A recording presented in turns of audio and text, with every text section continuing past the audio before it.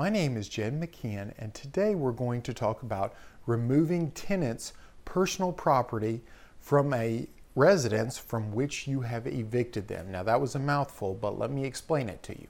So you have gone to court, a tenant has not been paying their rent, and you have had them evicted.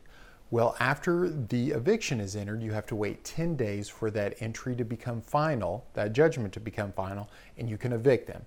Say they're in the property after 10 days, you file a writ of possession. So the cops go out there with you, you file your writ of possession, they go out with you, you change the locks, and you physically remove the tenant's property from the house. What do you do with that property? That's the question we're getting at.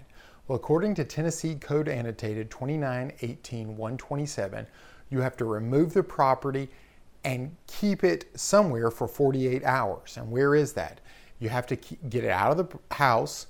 It has to be on the property they're being evicted from, clear of the doorway to the house, and not beside the road. So where is that? Usually it ends up being close to the road in the front yard somewhere. You have to leave it there for 48 hours before you could grab an old couch or something that you would want yourself or trash the things. You can find out more about this legal issue and other legal issues by going to my website, attorney-knoxville.com. You can find my other YouTube videos that you can view. You can also find me on Facebook and Twitter.